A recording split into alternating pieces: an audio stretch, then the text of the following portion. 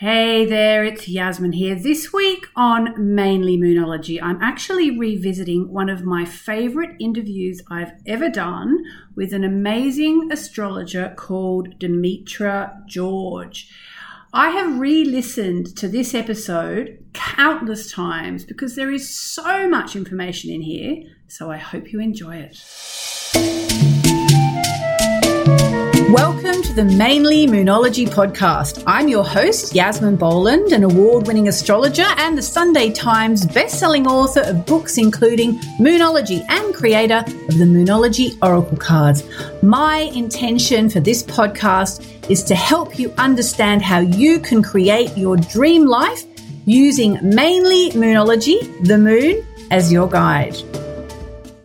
For those of you who have been with me for some time, you know that for a very, very long time I've been wanting to speak to one particular author called Demetra George. And guess what? Demetra is actually on the line today. So it's a pretty special day for me to have her here. I just want to give you an idea about Demetra. Those of you who listen to me on a regular basis, you know that about 12 months ago, I somehow came upon a book of Demetra's called The Mysteries of the Dark Moon. And I know it was a year ago because I actually read this book for the first time in France. And I was at Lake Geneva and I was absolutely blown away by it.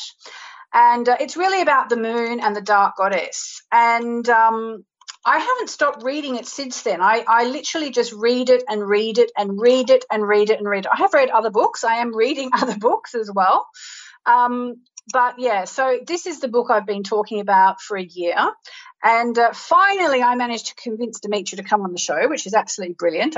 Took me about 6 or 7 emails, I'll tell you that. But let me just tell you a bit about Demetra in case you don't know her. So Demetra George is a professional astrologer who received her master's degree in classics from the University of Oregon, which is where she is right now. She's been active in astrology since 1971, and in 2002, Demetra received the renowned Regulus Award in Theory and Understanding. Specializing in archetypal mythology and ancient techniques, Demetra is the author of many books, including Asteroid Goddesses, Astrology for Yourself, Mysteries of the Dark Moon, Finding Our Way Through the Dark, Astrology and the Authentic Self, and Ancient Astrology in Theory and Practice. Demetra lectures internationally and since 1992 has facilitated educational pilgrimages to the sacred sites of Greece, Egypt, and India, which I would love to do one of those trips with you one day. She is currently translating a corpus of Hermetic medical astrology texts from ancient Greek, which would lead us to believe that Demetra has learned ancient Greek. Demetra teaches around the world and online with a focus on the fundamentals of interpretation, chart delineation, Hellenistic astrology, and mythic asteroids.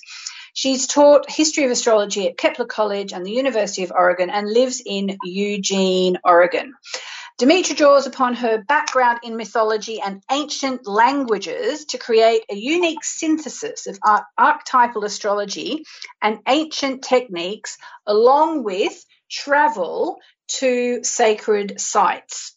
Through her online classes and annual retreat, Demetra teaches fundamentals of interpretation, chart delineation, Hellenistic astrology, and mythic asteroids. And if you go to her website, demetra-george.com, you can find her calendar of upcoming live and in-person events. And may I ask you, who's your protectress? There are many, but I would probably have to say that my name Demetra was a name that was my grandmother's name, and there is an asteroid Demeter as well as Ceres, and that asteroid is strong in my chart. And in fact, my paternal grandmother came from an area of Greece, and that town had an ancient cult site for the worship of Demeter. And so I think obviously I would have to land there. Yeah. Actually, before we go further as well, I'd like to ask you a little something for people listening who know their chart a little bit. Let's talk about the third house as the home of the goddess just briefly, because that's something I heard you talking about with Chris Brennan, which I've never heard that before. Can you just explain? So if you're listening, everybody, hopefully you know you have 12 houses in your chart, and the third house is actually associated with the goddess. Is that right, Demetra? I didn't know that. Well, yes, its name in the ancient astrological text was goddess. Each of the houses were given a name. The third house was goddess, and the ninth house, which is opposite the third, was called the house of God. And then there are planets that were said to rejoice in certain houses, and the moon is the planet that rejoices in the third house of the goddess. And in terms of polarity, then the sun was the god rejoicing in the ninth house of God. So, and then there are other names such as good fortune and the good daimon and the gates of Hades. And some of them were very evocative names that dropped out of our modern transmission of astrology, because it's only been since the mid-1990s that we have had access to the ancient Greek and Latin astrological texts, and we've started a translation process of bringing them into English translation, and that's how come we suddenly know this now. Right, because I mean, I'm not saying I know everything, because I really don't, but I feel like it's weird I didn't know that the third house was the house of the goddess, because especially because my son is in the third house. Because it was not something that was transmitted. To me, that's another one of these patriarchal things. Right, and I don't think it was so much that there was a deliberate omission, but when with the fall of the Roman Empire and the advent of Christianity, all of the astrological texts no one could read them anymore because no one could read Greek, and besides it was illegal. And so they dropped to the bottom of libraries and monasteries and the stacks. And it was in the early 1900s that a group of European scholars went rummaging and found these astrological texts and made critical additions. And then a small group of astrologers began translating them. And lo and behold, there it was in the text that the third house was the house of the goddess. It dealt with dreams and with divinations, with women's sacred rites and rituals. And it wasn't suppressed, it was just lost and then recovered. Yeah, or maybe just forgotten due to lack of interest. Well, perhaps, but they didn't have access to it, is what I'm saying. It wasn't until the 1900s that we knew what was in these texts that had been written in the first 6 centuries. Right, but then, I mean, I'm not trying to pick an argument, but at the same time, the whole, godly thing of the ninth house made it through the generations. Well, I had never heard the ninth house being called God. I had heard it referred to God, but it's sort of, the quest for higher consciousness and, higher consciousness. But also in the text, it was the house of astrologers, of dream interpreters, of prophets, of augurs, of all kinds of divination. And that there is an intimate connection between the third and ninth house because each house reflects some of the qualities of its opposite house. And then, the deities, the sun and moon, they were Helios and Selene, or in later mythology, Olympian, Artemis, and Apollo. And this is where the notion of siblings comes from the third house. It was the divine siblings were holding that particular line. Okay, well, fair enough. I mean, I just think when I think of the ninth house, I do think of higher ideals and learning and life philosophy, which does kind of lead you to God in a way, and religion and all that. I don't know. I mean, maybe I'm just a bit too. Yeah, it leads you to the fact that there's a source of knowledge that comes from on high, from a spiritual dimension. And that's what flows into both the third and ninth house. And I mean, and the thing diviners, is, who are the interpreters between the messages of the divine and mortals, are the links between the spiritual and temporal worlds. And those links exist in both the third and ninth house. Yeah. Yeah. Whereas the third house, you never get told anything remotely spiritual. It's all just that's true. travel. Well, that is true. But for those of you who are listening, you'll if you start looking at your charts and you have many planets in the third house, and you're still wondering what is it about like communication or short travel that I'm supposed to be doing, and then you understand it's the house of the goddess, of women's rights and rituals, of feminism. Of women's spirituality, then all of a sudden the third house like blooms like a luscious garden. Yeah, I mean, the thing is, I think, Demetra, one of the reasons why I wanted to speak to you so much is because on some level, I feel like I've always sort of known about all these things of what's happened to women, but your book, The Mysteries of the Dark Moon, really gave me, like, for one thing, it backed up everything I kind of sort of suspected deep down, and it just put a structure to it, and it almost in a funny way, you know, gave me a place to put my outrage at the whole situation. And I mean, you wrote this book 30 years ago. Do you think is it having a resurgence now? It is definitely having a resurgence now. There have been 2 new translations, one in Portuguese and one in Dutch, that came out in June. And then an audiobook was just created.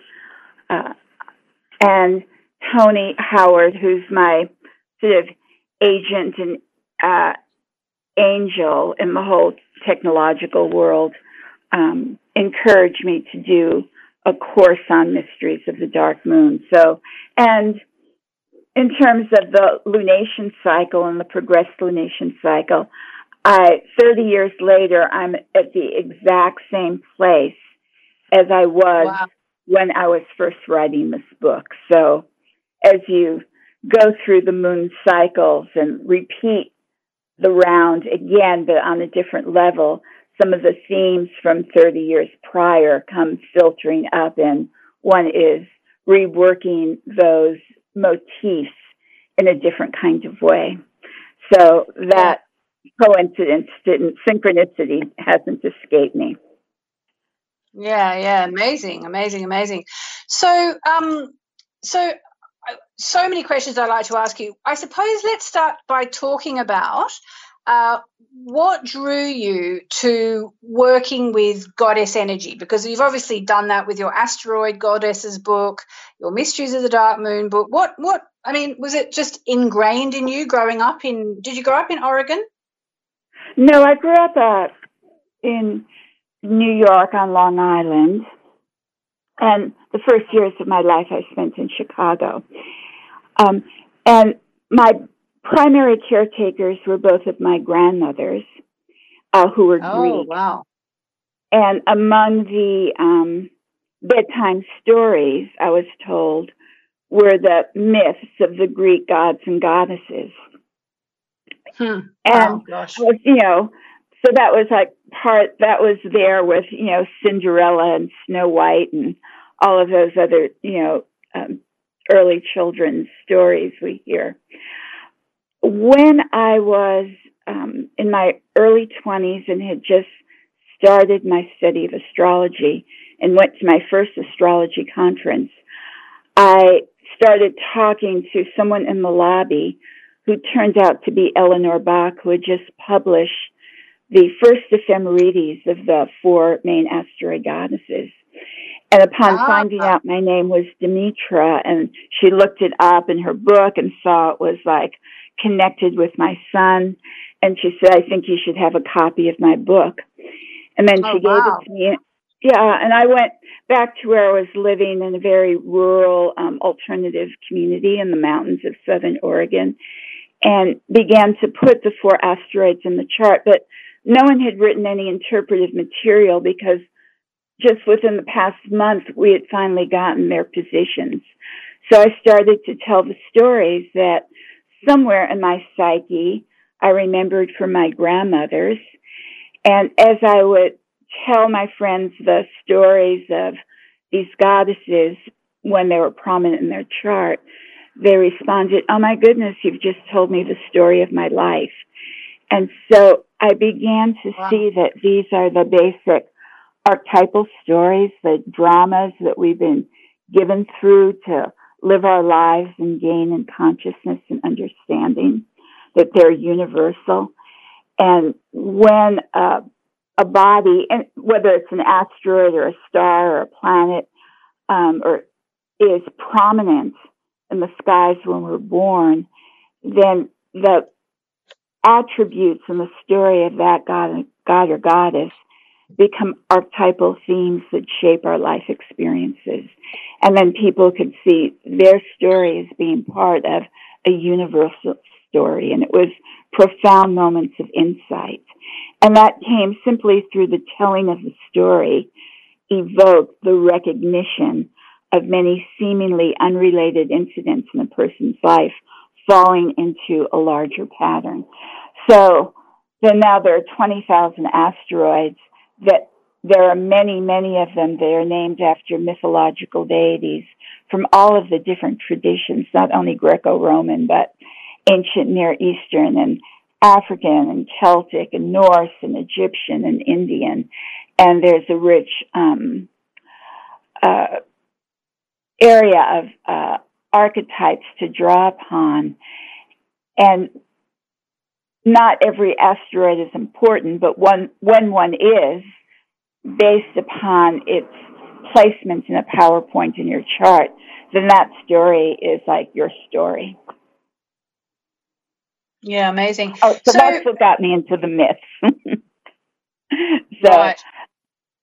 So, there might be a question, well, how did I get from the myths of the goddesses to the dark moon, particularly the dark goddess? I mean, yes, and also, one thing that I wondered is, okay, so you've done the dark moon, but is she going to do the new moon and the crescent moon and the quarter moon and, all that as well? Because I'd love you to do those. But, yeah, so what drew you to the dark goddess? Let's talk about that.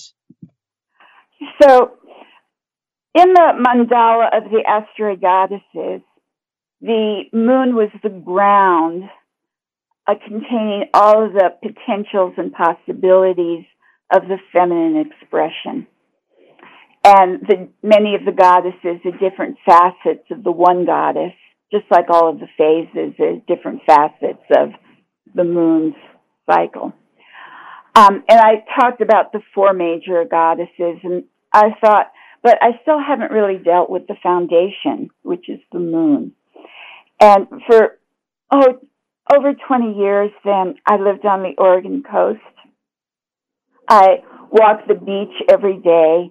I saw the tides come in and out, the cycles of the moon. When I started writing that book, I had an ocean view, and the moonlight would come flooding into my bedroom. So I joked about taking moon baths every night while I slept. And it was a time when women's spirituality was so strong in our consciousness.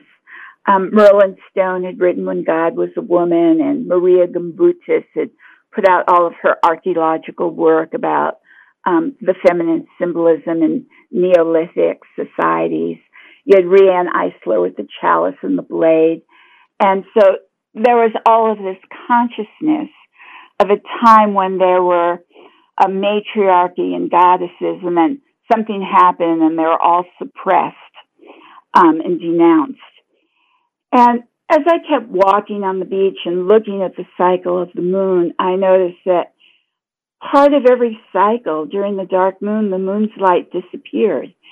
And when the moon's light disappeared, this was like our saying, time out, I just have to go chill, so to speak. And there was this withdrawal that has to do with healing and regeneration that precedes a new round of activity. And I wondered to myself, well, maybe the goddess wasn't necessarily destroyed and suppressed and denounced. Maybe she simply withdrew into the dark phase of her own cycle, which is a natural phase in any cyclical process. And that now she's beginning to reemerge. And so I let myself be carried away by that idea. And then from there you get to the triple goddess of the new full and dark phases, the maiden, mother, and crone. And the dark goddess is connected to the dark phase of the woman's, the dark phase of the moon's cycle, and deals with that transition between cycles. And because she's hidden, it's the wisdom of the elder that holds knowledge of all of the mysteries. And so from that point, the book started to unfold. And I was having a Pluto transit to my IC in Mercury for about 4 years at that time. Wow. Gosh. Right. That's amazing. That's amazing. And I wonder if we talk about, that actually, because one thing I often think with the whole goddess thing, it's really one of the biggest things in my whole life, especially, and I've just been reading, I told you I was reading that book before we started, The Power of the Witch, and she goes into all the information that Maria Gimbutas brought out about the Neolithic times and so on, which I found really fascinating. And I've often thought, like we can say, oh, well, Pluto's in Capricorn, therefore, the fat is being trimmed from businesses around the world or whatever. And I've thought, how do we explain the reemergence of the divine feminine in the context of the moon? But you've just explained, because maybe it's, I don't know, is it the 26,000 year cycle? Or, if we're coming out of the dark phase, we're maybe in the new moon phase somehow, but how on earth do we measure it? Like, against what? Right. And I did, tried doing a little sketch in that book of, and again, my thinking was thinking of circa 1989. And there's been all kinds of research done since then that I, of course, didn't have access to. But my thinking was that it seemed that the disappearance of the goddess could be traced to about 3000 BC. And now in 2000 CE, she was re-emerging, and the discovery of the 4 asteroid goddesses in 1801, they've reappeared, and planets are sighted, named, and discovered. They activate the corresponding center of consciousness in the human psyche, and that part begins to develop in its potentiality. Hey there, what are you wishing for? Aileen here again, Yasmin's podcast producer. One of Yasmin's wishes is to get your vote. This year, she has been nominated for the Astrologer Expert Award at the Soul Awards 2022. If you like what Yasmin does, it would mean a lot to us if you could take a minute to go to soulandspiritmagazine.com/awards and click on to vote for a category. We'll add the link to the show notes for easier access. The website is soulandspiritmagazine.com/awards. We're really grateful for your support, and your vote will help get Yasmin to the finals. Thanks again. So, Dimitri, you were saying that the disappearance of, what did you say, the goddess or matriarchal societies was about of what they were called, what was being called at that time, the disappearance and suppression of the goddess. Okay, I'm writing it down. And that was about 3000 BC. Those are themes from what people were writing in their research at that time, that was an approximate date that was being suggested. And so I simply took that interval to the current era of being 5,000 years, and then thinking that that may have been the dark phase of the goddess cycle, and then I multiplied that by 8 to get 40,000 years. And I went back to that time period, and that was the beginning of the Upper Paleolithic period, where there was the emergence of Homo as a species. And some of the earliest images of stones that were carved with the deltas of a woman's yoni and with breasts of women, and it suggested that there was a veneration of the reproductive organs of women as being the source of life.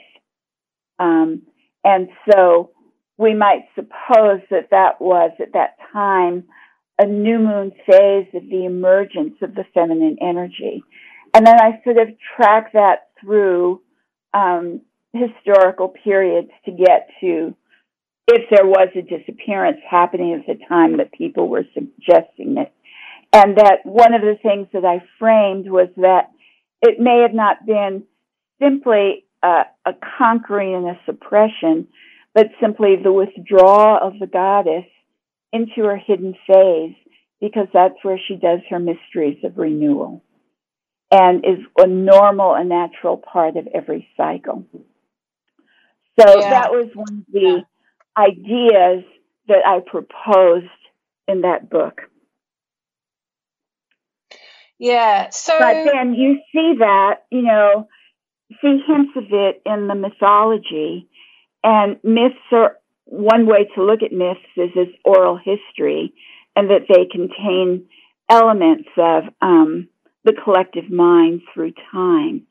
And so you had goddesses like Medusa, who is a serpent-haired queen of wisdom, and then at a certain point, Perseus, a solar hero, comes and decapitates her and cuts off women from the source of articulating their wisdom and intelligence.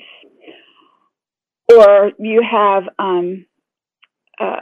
other gods, Hercules, killing the serpent that encircled the tree of immortality in the garden of the Hesperides.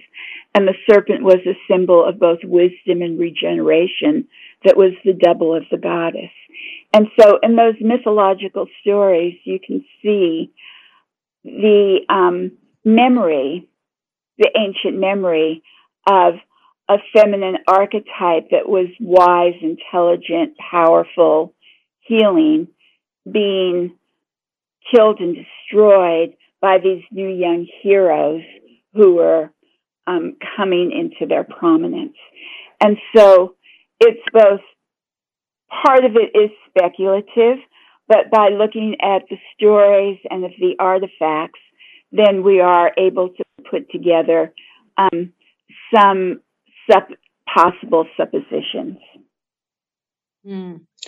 Yeah, I mean, one of the many things that really fascinated me reading your book as well was about how, women were always about healing and regeneration and the sexual rites that women were to perform, and then, sex was made dirty and we were kind of stripped of our powers. Mm-hmm. Can you speak to that at all, especially the sexual aspect? Because I find that quite fascinating, that women, that in ancient times sex was used as some kind of magical, healing, regenerative thing. And also I got a little bit confused by the idea of these men coming home from war and then would have sex as a way of healing, because were the men going to war at that point? I thought war really started more with the whole patriarchal takeover, or am I wrong there?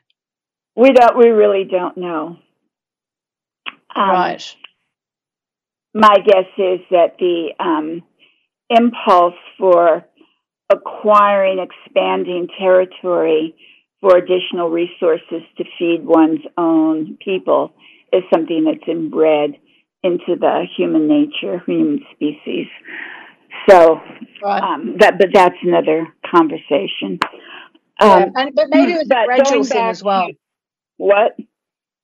But going back to your question, undoubtedly it was a gradual thing anyway.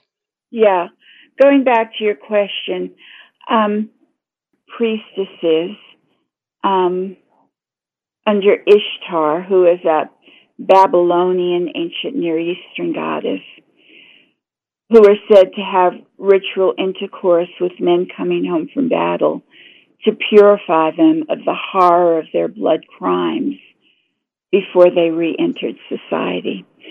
And when I read that, and my generation of men were, so many had gone to Vietnam and had come back so psychologically damaged. And I thought if there was some sort of collective ritual to help them make that transition, how different it would have been for my generation.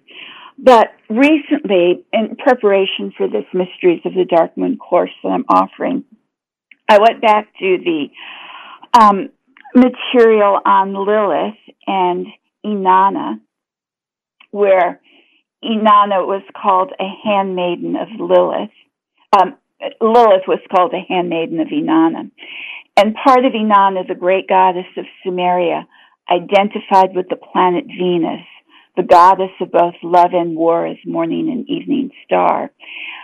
Each year, her priestesses would have a sacred marriage ceremony where there was union with the high priestess of Inanna and the king as a public celebration, as an act of sympathetic magic to bring fertility to the land so that there would be a good crop. And that her priestesses likewise would engage in ritual sexuality with individuals in order to bring the blessings of healing and fertility into the ordinary human population. So it was, okay, where does this exist? Where does this come from? This was something that women, spirituality writers were writing, and passing on, including myself. What were the sources for that? And it took me, now that we have the internet, we didn't have the internet in 1989. So it was much more challenging to get information. However, Stephen Langdon, who was a Brit and a professor of Assyriology, was one of the first people to decipher the cuneiform texts that were Babylonian and Akkadian and Sumerian texts inscribed on clay tablets. And he had the hymns of Inanna, the Babylonian liturgies. And in a monograph that he wrote in 1913, he was talking about Lilith and as being part of the hands of Inanna, and that these were sexual priestesses, and they were holy, and they were sacred, and they were attached to Inanna's temples. But he also was a product of the Victorian age in 1913. And so right next to his translations of holy and sacred and temple, he was, saying harlots and whores and prostitutes and immoral women. And I saw it fascinating that he had such a dissonance, cognitive dissonance, between looking at what the words themselves said, and he could only filter it through his own morality of the times. And so there you have a lot of the confusion in the early sort of excavation through text of what was going on between what the texts themselves said, and the interpreter can only interpret them through their own filter. Yeah, so true. In there and it should have been a woman doing it anyway, probably. Pardon me? It would have been nice if it had been a woman, but who knows? The women were probably just as influenced by their own culture as the men. I mean, when I was studying Latin, we were translating Virgil, and Aeneas goes to the Sibyl at Cuma, and the word that describes the Sibyl in Latin is horrendi. And you look it up in the dictionary, and you could translate it as monstrous, horrendous, awesome, or most holy. So the translator has the choice which of these words that this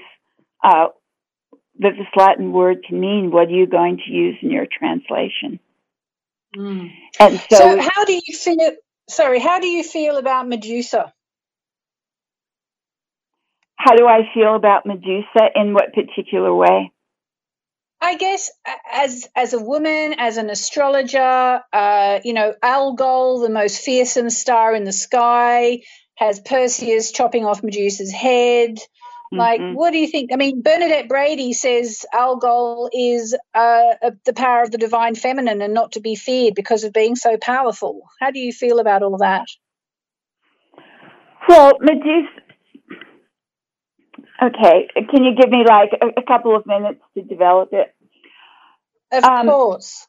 Right. Serpents were very connected with the feminine, with the goddess. The goddesses were, and priestesses were depicted with, crowns of serpents around their waists and their wrists.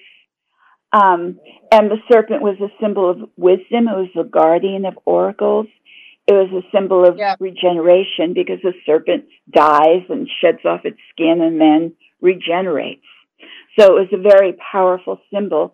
And when the serpent is depicted on the head, this can be a code for the awakening of the Kundalini serpent coiled at the base of the spine, coming up through the central spinal canal and emerging out of the crown chakra as enlightened awareness. Serpents on the head, enlightened awareness of the feminine. So when the Medusa is then next portrayed as serpent-haired, and any man looking at her will be turned to stone, it's men are petrified in the power of women's intelligence. Literally and how petrified. Do you handle it? Right, you chop off their head. Yeah. And women become fearful of expressing their wisdom. Education was not for women until, 150 years ago. And when I was working on Medusa and her connection with Pallas Athena, I remember walking into someone's house and they had a Playboy magazine on the coffee table. And it was like, what men look for in women. And I opened it up. And the answer was, we look for a woman who's smart enough, has enough brains not to act smarter than we are. Oh my God! Yeah. Yeah. No, because that is the whole thing. And of course, of course, people fear Medusa because. Mm-hmm. Go on. I'm sorry. No, I'm sorry. I interrupted you. Please go on. Right. So Medusa is the source of women's instinctive primal knowing that exists at the base of their spine in their root chakra. And part of the empowerment of Medusa is having the confidence to be able to speak your wisdom that women culturally have been punished and not encouraged to be able to do. Yeah, and exactly. Medusa's glare, the look, is keeping people away so that they won't harm you. If you activate your wisdom, then you are in your power where you have more control over your life and less fear. Yeah, no wonder men are scared silly of Medusa. Right? The look. Exactly.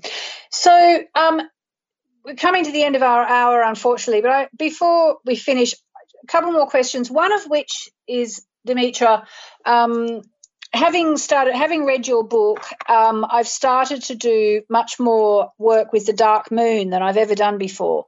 So I was wondering if you have any rituals that you would like to share with us to do with the dark moon, the kind of thing you would suggest people do, because, more and more women are waking up to working with the moon.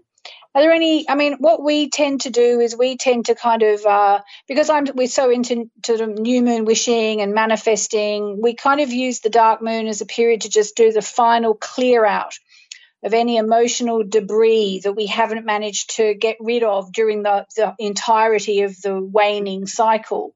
There's a chance to really empty out of anything that's holding us back. But is there anything you like to do or you would suggest? Well, I was thinking about that, and essentially, that's a wonderful frame to hold the emptying out. And it's taking the timing, officially the dark moon phase starts 3.5 days before the new moon. But there's another period of, 2.5 days of 1 day, of however it is that it works out in one schedule. And there's finishing up what is still lingering. And then as part of any ritual that can be used for no matter what your spiritual path is preparing a space, clearing it out of clutter, cleaning it up, putting fresh sheets on your bed, of purifying yourself, of taking a bath, a shower, of going swimming, of doing that process, and then unplugging, turn off your cell phone, turn off all the red and blue lights that are in your space that are coming from that media, and do whatever practice you do to go into that other world. For some, it might be listening to music or reading or meditating or praying. For some, it might even be a walk in nature where you move into that spaciousness of mind.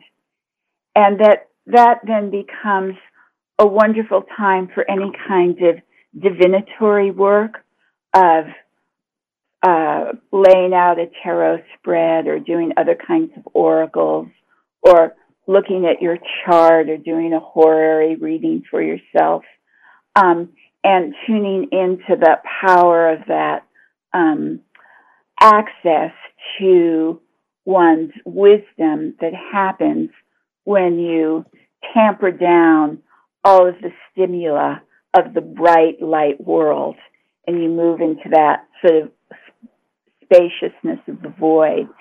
And then to go into a deep sleep, pull down the blinds in your room and use that time for a deep healing and regeneration, and ask for dreams, ask for visions. And with that, one can then move into the new moon and start a new round of external activity. But the more you can slow yourself down, stop the incessant activity and chattering of the mind, of move into a place of spaciousness and receptivity, of allow a vision to happen, and then go into the non-thinking space, that this is what the dark moon phase is optimally geared to be able to support. And in understanding that, one can flow with and align with that energy. Amazing. And Dimitra, do you feel that you could just as easily or with as much difficulty write the mysteries of the new moon or the mysteries of the full moon? Or do you think it's literally just the dark moon that is so replete that you could write a whole book about it?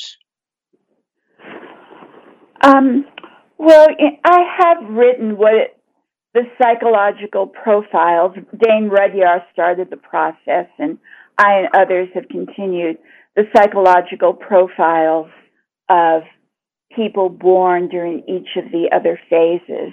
And that's what I'm going to help people determine in this course and explain what that means. And I'm sure for each of those, a whole book can be written. That's not my book to write at this point in my life. But I almost mean more like the equivalent of this book, which isn't really so much about your own natal phase. It's about the mysteries of this phase. It is my natal phase, but because it's that realm of the unseen real, like where does the moon goddess go when she covers herself with a veil and disappears from sight? She's immersing herself in the mysteries that are not generally available for the everyday temporal world. Oh. Okay, we've only got a few minutes left, 4 minutes now, but I just want to ask you, before I ask you to tell us about what you're offering, just a really kind of a brief thing here is that I often look back at all the names of all the people who've written all the astrology books through the ages, and it was obviously mostly men. And I always say women were at home working with the moon and Venus. Do you think that's correct, or have I made it up?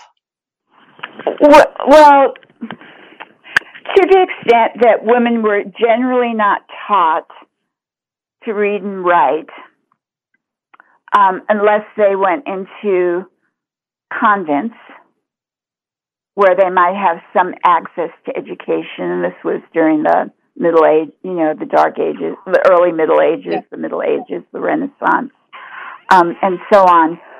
We don't have very many records of women writing about astrology because there weren't that many women who were taught how to write. But nevertheless, I do think that they were very much attuned to the cycles of the moon, especially the connection between the 28 days of a woman's menstrual cycle and the 28 days of the lunar cycle. And they were using that prototype for timing their periods of fertility and so on. And making spells, presumably, or making lotions and potions and tinctures. And potions for healing. So on. There were stories that we know that people were made medicines during certain moon phases. In ancient Babylonia, they would put their medicines under the light of different stars to activate them and to make them more potent. So, and a lot of herbalism and knowing when to pick plants and knowing when to make medicine was very much tied to the moon. So that there was that knowledge that was being carried forth through an oral tradition. Yeah. But perhaps less so, definitely less so through a written tradition because of the difficulty in accessing education for women. Yeah. All right. So, Dimitra, tell us where we can find you on the internet, when you're going to lead your next journey to India or Malta or Greece, or tell us what we can do to find you. Okay. You can find me in two places. One is my website, DimitraGeorge.com. The other is through Astrology University that is now sponsoring a lot of my teachings, and you can go there and put my name in the search, and you'll come up with the information about the course that starts August 14th. And we'll be asking you for your birth data with registration, and you'll get a packet with your moon phase natal, with your progressed moon phases and your progressed dark moon phase. We'll give you those dates, and with about a dozen of dark goddess asteroids in your chart. And then in the course of the class, I'll tell you how to work with that information and personalize it. So that's how you can, and I also have a whole library of other recordings that you can likewise, survey, and they're available for instant download. And the Astrology University website will give you the greater variety of that material. Then, as far as the next tour, I've probably now done close to 20 sacred site tours in the course of my life, and there are a few more in my mind, in my heart, in my imagination I'd like to do. but I'm waiting to see what happens with COVID and how safe it is for people to travel. And all right. So that's us done, Demetra, but I would love to stay in touch, and when you do your next tour, I will definitely be your biggest cheerleader. Okay. I hope you've enjoyed this week's Mainly Moonology podcast. If you've enjoyed it, please subscribe, give us a review, and we'll be eternally grateful. We publish the podcast every Monday, 4 p.m. UK time, 8 a.m. Pacific, 11 a.m. Eastern, and I'm afraid to say it's silly o'clock in Australia, but it will be there when you wake up on a Tuesday morning. Have a great week.